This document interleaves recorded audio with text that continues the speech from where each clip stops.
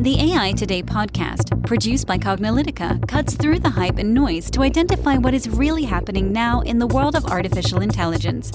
Learn about emerging AI trends, technologies, and use cases from Cognilytica analysts and guest experts.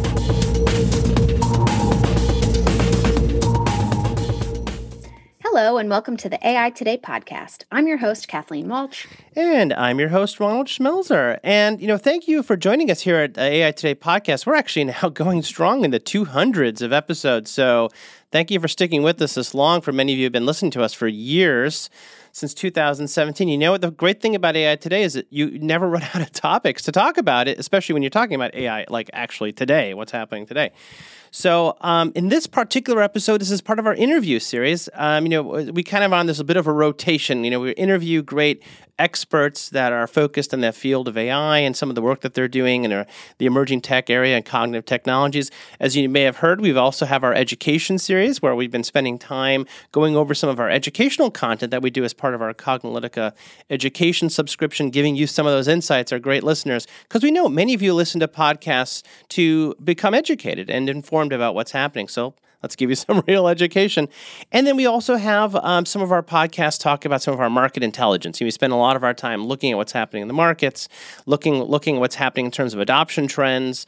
I have to say, we are definitely seeing some changes in adoption patterns for AI, both positive and negative. So stay tuned on some of those because we'll be talking about some of our survey results and some of the other insights we have from our market intelligence. So if you haven't heard any of those episodes, go back. We've had some fantastic interviews. Colin Angle, the CEO of iRobot, Dr. Ben Goertzel, that famous Sophia robot, and so many other interviews. People from across the world, talking about what they're doing from Australia, Norway, and Spain, all sorts of countries, of course, and all over here in the United States as well. So definitely check out the full library of AI Today podcasts if you haven't already. Exactly. But we're so excited to have an interview with us today. So our guest today is Antonio Cotroneo, who's the Director of Technical Content Strategy at OmniSci. Hi, Antonio, and thank you so much for joining us today. Thank you so much for having me. I'm really excited to be here. We'd like to start by having you introduce yourself to our listeners and tell them a little bit about your background and your current role at OmniSci. Absolutely. Yeah. So as you said, my name is Antonio Cotroneo. It rhymes. That's super fun. I am the Director of Technical Content Strategy at OmniSci. And my team sort of sits somewhere between marketing and solution engineering within the org. And we create a lot of technical content for educating new and prospective users of our technology, enabling those users that have come on board, and building out, whether it be blog posts or videos or infographics, tutorials, sample to like Jupyter Lab notebooks for people that are coming to use our technology, and really just spread the word about visual analytics and what OmniSci does for our users. Well, that's great. And I think people are really interested in that. Maybe you could dig a little bit deeper, sort of before we get into some of these other questions. Maybe tell folks about OmniSci, because it's not necessarily a household name. I know for folks who've been looking at data analytics, maybe they might be more familiar, but maybe you could talk a little bit about that and some of the problems that you guys have been trying to help solve. Yeah, absolutely. So OmniSci is a visual analytics technology. So this is more, I would say, a visual analytical capability for more modern data. I mean, I know we've in the past you've seen kind of reporting, and then that kind of wave of sort of dashboarding technology came into place. But we're now seeing with such large data sets, and I'm sure we'll get into this throughout the rest of the conversation, specifically around big data. But really, what our technology provides people the ability to do is to be able to orient their big data so that they can actually use it in practical sense, be able to visualize it, to see the shape of that information, and then be able to understand how that they can then apply that to other problems, or to push that information into machine learning or AI applications, or to use it for geospatial analysis, which is, I would say, the two primary ways that our users are using us today, is both in a geospatial context and in a data science context. So, and I think you asked a little bit about like my overall background. That's the kind of geospatial capability is sort of where I started. Coming up through the GIS industry, or the Geographic Information Systems industry, for those that aren't aware, and that kind of led me into seeing some of the issues with the current GIS industry, and really the pain point of not being able to actually use or visualize much larger data sets that were becoming more prevalent in the marketplace. And it's something like kind of the traditional GIS market has struggled to keep up with, is like now that you see data sets that are hundreds of millions and billions of rows within those data sets, and still needing to be able to visualize them with the speed of curiosity, is something that has become a pretty prevalent problem, and a lot of those traditional tools just don't have that ability. And that's something that I think that we're really beginning to find our way in the market today. Oh yeah, absolutely. We've actually seen such an uptick in interest. Obviously AI, machine learning, has been an area of interest over the past decade, and of course that goes back many decades, right? But over the past, even more recently, people have realized, especially honestly, the pandemic has really gotten organizations thinking about this need for, like, I'm not going to wait 2 or 3 months or weeks or even days to put together some analysis when I have data literally streaming in, like on a very quick basis. I think that has caused a lot of people to pay a lot of attention, not just to data quantity, but to data quality.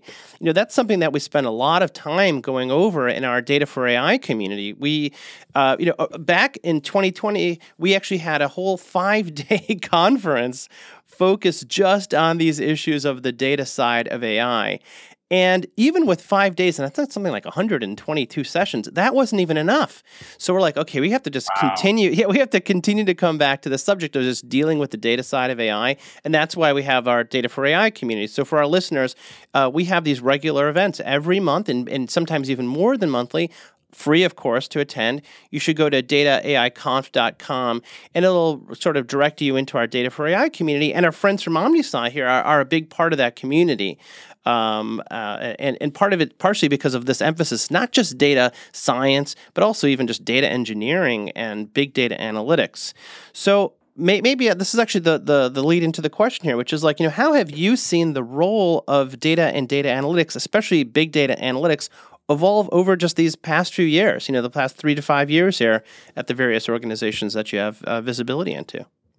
Yeah, that's a really good question. I think the thing that I've seen the most is this shift, and it's something I've been thinking about quite a bit recently, is like this shift from big data, machine learning, AI, advanced analytics, visualization, however you want to describe it. I mean, it really, I think, permeates through each of those, is the idea of it moving from, just kind of hardcore practitioners, from data scientists or AI practitioners, to people, knowledge workers. I mean, to be honest, I'm like myself, like people that are beginning to have data, advanced analytics, machine learning products, inference begin to affect their day-to-day jobs, whether it be through new tools that they have available to them, or being the beneficiaries of downstream analytics that they're able to use to inform their decisions in their work lives.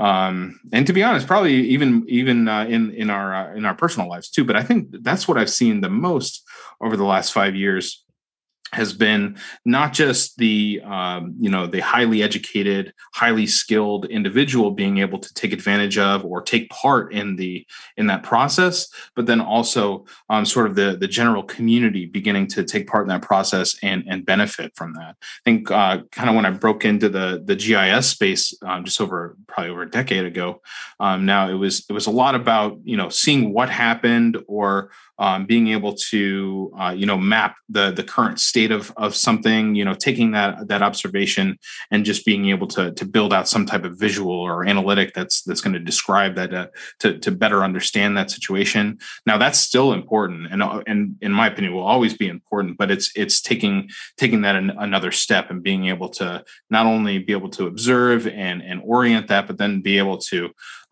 see the trajectory of any of those phenomena, whether it be geospatial or something else. But I think those are the bigger changes that I've seen recently. Is really I don't know if you would call it like commodification or consumerization of machine learning AI, but really just it beginning to impact a broader audience. And I think that's when we're really going to see it kind of penetrate the marketplace and our daily lives even more.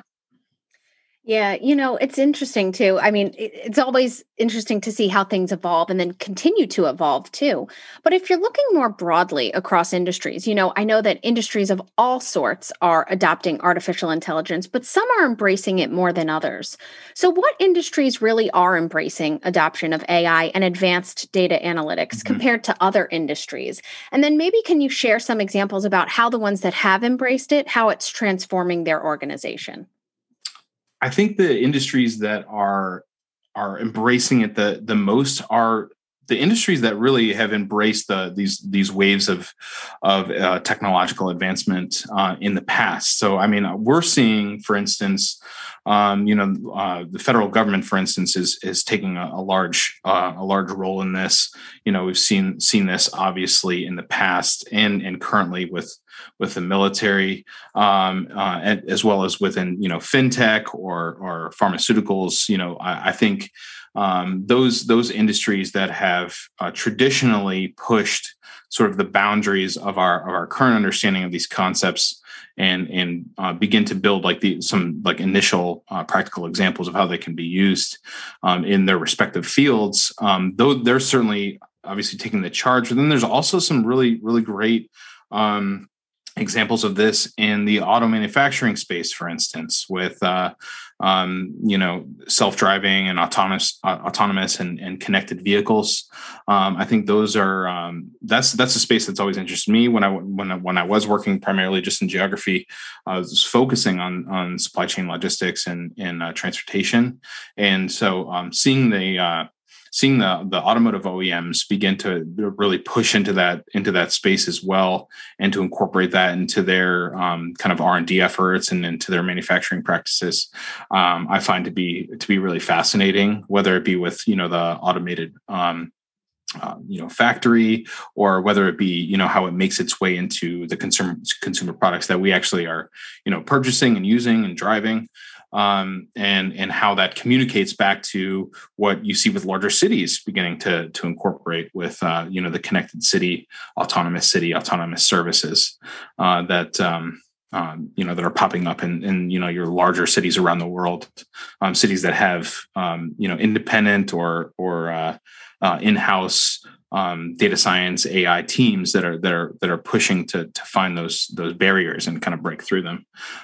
So I think today, those are I think the same organizations, the same industries that kind of pushed us perhaps in the late 90s, early 2000s, are still those same industries that are pushing us in these new emerging spaces as well.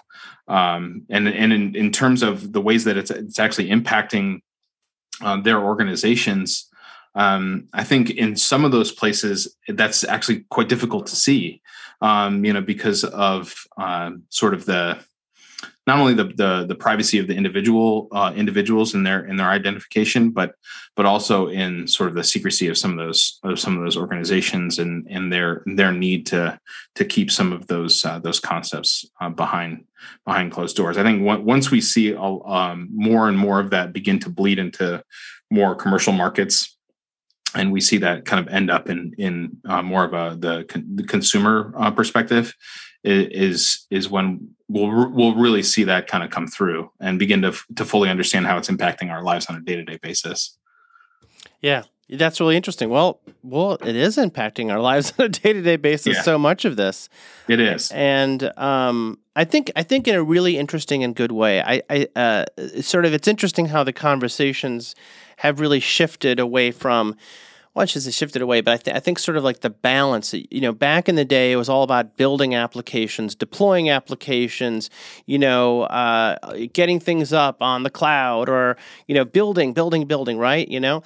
But people have realized the value of data as its own entity, and to some extent, actually, how much data is actually more important than the code. Sometimes I tell people, stop building more code, because every time you introduce a new feature, you're breaking 10 other things. This is a whole other separate conversation, but sometimes I'm like, your apps are not getting better. They're kind of getting worse. So just stop with the functionality and focus on making the data more valuable or deriving more insights from data, right? So, maybe to some of that point, how do you see, this new area of advanced analytics, which of course, AI and machine learning is part of this overall trend of deriving more insights from data and finding the patterns and applying some of these things that lessen the cognitive load on the human, right? So how do you see this advancing over the next few years, especially with the use of machine learning and some of these techniques? We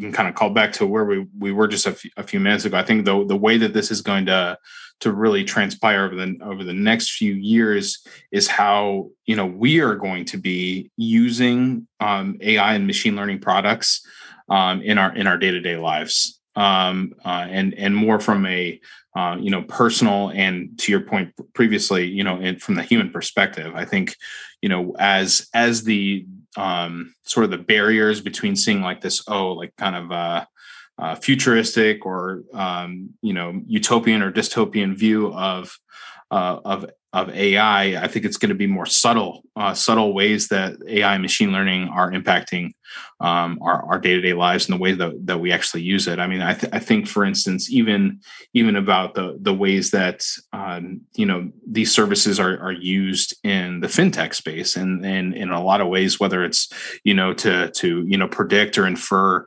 whether an individual is going to default on a mortgage, and like whether or not they're going to qualify for that loan. I mean, that's something that's impacting, and that's a very simple example, but that's something that's impacting an individual every single day, multiple times a day, as an example of a machine learning product, that may be within an application that you can just go in and see if I qualify for this, and then there's, obviously the more cognitive machine learning aspects to, assistance that we have on our phones. But I think that that sort of continuing to become more apparent and present in our day-to-day lives is how advanced analytics are going to be more present for us, just every single day.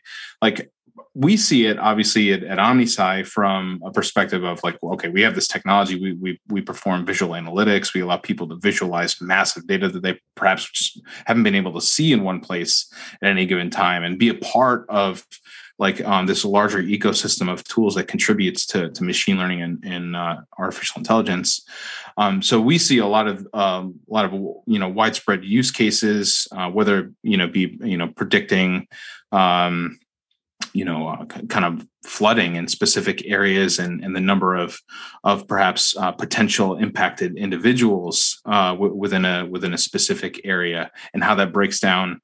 But like, I think when we think about like how this is going to change over the next few years, it's again kind of getting back to that idea of like less and less of the kind of deep technical worker being the individual that's interfacing and building and interacting with these, whether they be solutions or services or applications, whatever that may be, to being the human, that's just kind of day-to-day human, like who's being not only impacted but being able to use AI and machine learning to accomplish tasks that perhaps they weren't able to accomplish in the past. I've been getting hit with pre-show, we were kind of talking a little bit about some YouTube, for instance. Well, I've been getting hit with these YouTube ads for Grammarly all the time, and that's an AI and machine learning product, that is essentially doing text recognition and providing recommendations on the best way to communicate your message to your audience, right? And that's just a simple way that's impacting my day-to-day gig doing some technical writing, and that's. I think that's where those subtle ways that we see it begin to kind of penetrate into the day-to-day. Yeah, it's so interesting because I think that with technology, this transformative technology, it really has impacts on people's lives. But sometimes it's these small things, and it's, it touches us in very small ways on a daily basis. And I think that it becomes so second nature to us that we don't even realize that it's artificial intelligence, machine learning, these cognitive technologies anymore. And we take it for granted. So, it's always interesting to see how technology has impacted us and how it will continue to impact us moving forward. And sometimes it's easy to see, and sometimes those changes may not be as easy to see. So that leads me into my last question, and we always like to ask this of our guests because we get such varied answers. As a final note, what do you believe the future of AI is in general and its application to organizations and beyond?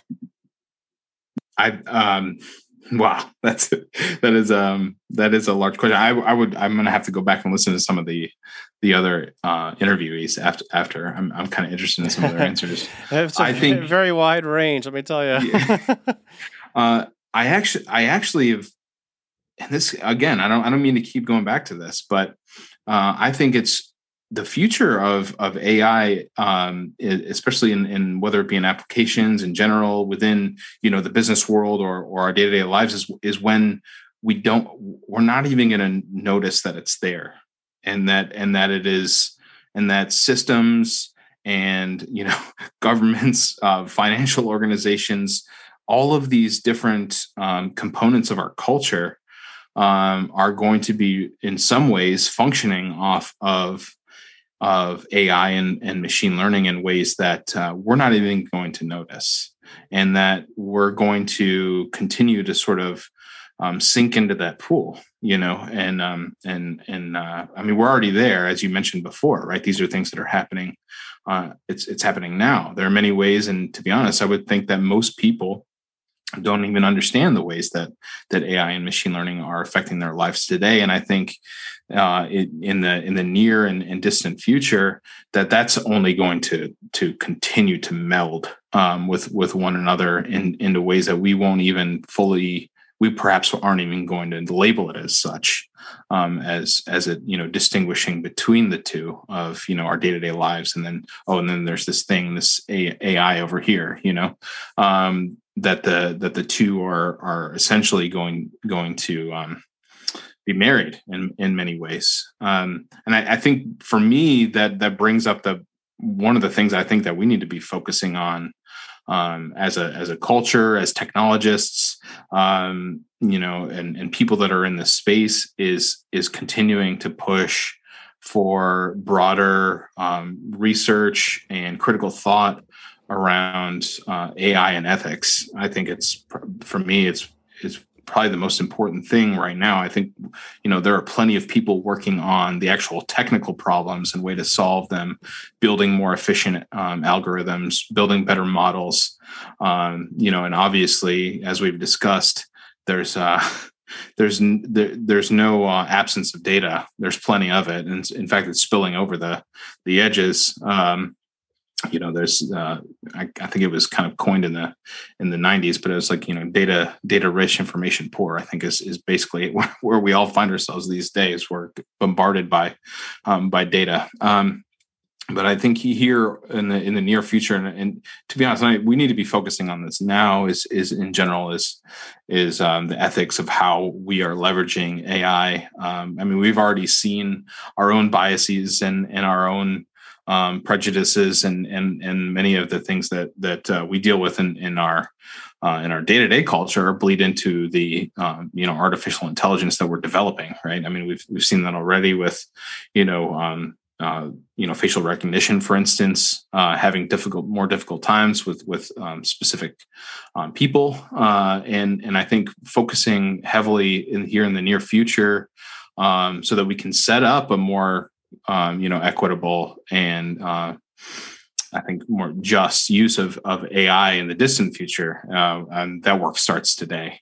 Because I think that's, if we're kind of thinking about this overall future of AI, I think that's a concern of mine is that it's not benefiting everybody. So not to be somber on that point. I know that was the last question. No. But I do think that ethical research and study and critical thinking is something that we really need to focus on, and how we're going to apply this to make a better world for ourselves and those that come after us. Well, excellent. Yeah, we spent a lot of time looking at that. I know that one of the things that we did at Cognilytica, and we shared this on a podcast and in a webinar, is we reviewed all these ethical AI frameworks, because there are many. There are about, right. I think we counted something like 60 to 65 issued by government agencies, by nonprofits, by multiple corporations, by standards organizations and industry groups. And the interesting thing is that one thing we noticed at Cognilytica is that there's no there's no good overlap. Like, some of the ethical frameworks will talk about one aspect of ethics. Of course, everybody talks about fairness and bias and dignity to some extent, but there's so many other aspects of doing AI in a responsible way, which is is anybody going to provide consent to use AI systems, or disclosure when AI systems are being used? Contestability. Can I contest results from an algorithmic decision making? Aspects of interpretability and explainability, AI governance. Who's in charge? Do I even know who's in charge? If I have a problem, can I ask about it? That's a whole episode, by the way, AI Today podcast listeners. You should go back and listen to it, because we talk about it. And one of the things we realize is there isn't a good ethical AI framework. So we kind of just put one together. And it wasn't that, we're like ethicists or particularly that much smarter than anybody on this. We just basically took all these little pieces from all these little frameworks and we just pulled them all together. And we rationalized the text. So the reason why I mention all that, and it's interesting that your response about AI has to do with about an equitable future and making sure that, AI systems don't benefit just a few people, is I think that's a very legitimate concern. And this kind of goes back to the whole conversation we've been having here on data, because there's been a lot of concern about, even without AI and machine learning, just too much data in the hands of too few, and how they use that data. You were talking a little bit about, we're talking Google and YouTube and Facebook and Amazon and all these companies. And, have you seen anything from your customers, or has anybody approached you with any sort of uncomfort and saying, is it right to be doing these kind of analyses on big data, personal information, and maybe the impacts of algorithms on people's lives and things like that? That's a great question, and yeah, the answer is yes. We have worked with organizations that maybe they're looking for specific types of data. There are many different data providers out there that are harvesting information, right? And that can get kind of sticky, and so I think when we think about it, it's about choosing data partners that are kind of curating data sets. That are doing it in ethical ways and are thinking about and critically thinking about these things. So we have in the past, walked away from certain situations that perhaps made us feel uncomfortable, or the prospect or customer that we may be working with, perhaps they felt like that particular data set, for instance, maybe that's not the best place for us to place for us to be.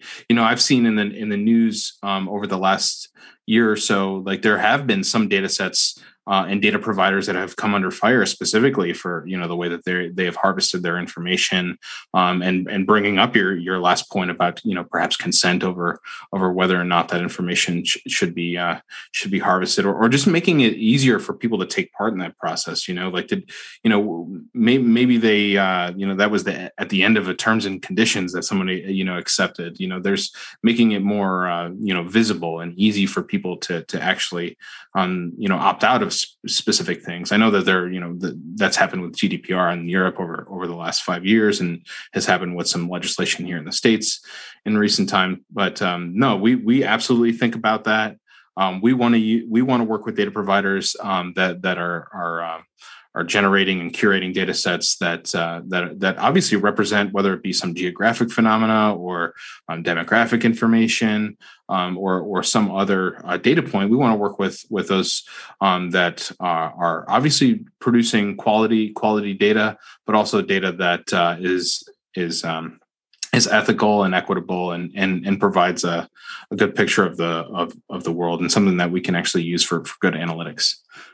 Well, great. That's good to hear. So, and Antonio, thank you so much. This was a really incredible podcast. You got to share a lot of insights, and hopefully our listeners learned something from this. So thank you so much for joining us today. Thank you so much for having me. This was a lot of fun. Great. We enjoyed it too. It was a lot of fun for us. So listeners, I hope that it was fun for you and you enjoyed listening to this podcast as well. As always, make sure to rate us on iTunes, Google, Spotify, or your favorite podcast platform. We love to hear from you, and we, love to see what you have to say. Additionally, please do make sure to check out the Data for AI community. We said that OmniSci was a big supporter of that, and we have some incredible content up there. We have monthly featured presenters. So make sure to check that out, dataiconf.com. That's dataiconf.com, and you can check out all of the past content that we have. So all of the virtual sessions that we have are recorded and available for replay, which is a benefit of virtual life. And then we have additional ones coming up as well. So as Ron mentioned earlier, they're free. Make sure to check them out, and you can sign up right on the site. So thanks for listening, and we'll catch you at the next podcast. And that's a wrap for today. To download this episode, find additional episodes and transcripts, subscribe to our newsletter, and more, please visit our website at cognilytica.com. Join the discussion in between podcasts on the AI Today Facebook group, and make sure to join the Cognilytica Facebook page for updates on this and future podcasts. Also, subscribe to our podcast in iTunes, Google Play, and elsewhere to get notified of future episodes. Want to support this podcast and get your message out to our listeners? Then become a sponsor. We offer significant benefits for AI Today sponsors, including promotion in the podcast and landing page, and opportunities to be a guest on the AI Today show. For more information on sponsorship, visit the Cognilytica website and click on the podcast link. This sound recording and its contents is copyright by Cognilytica, all rights reserved. Music by Matsu Gravas. As always, thanks for listening to AI Today, and we'll catch you at the next podcast.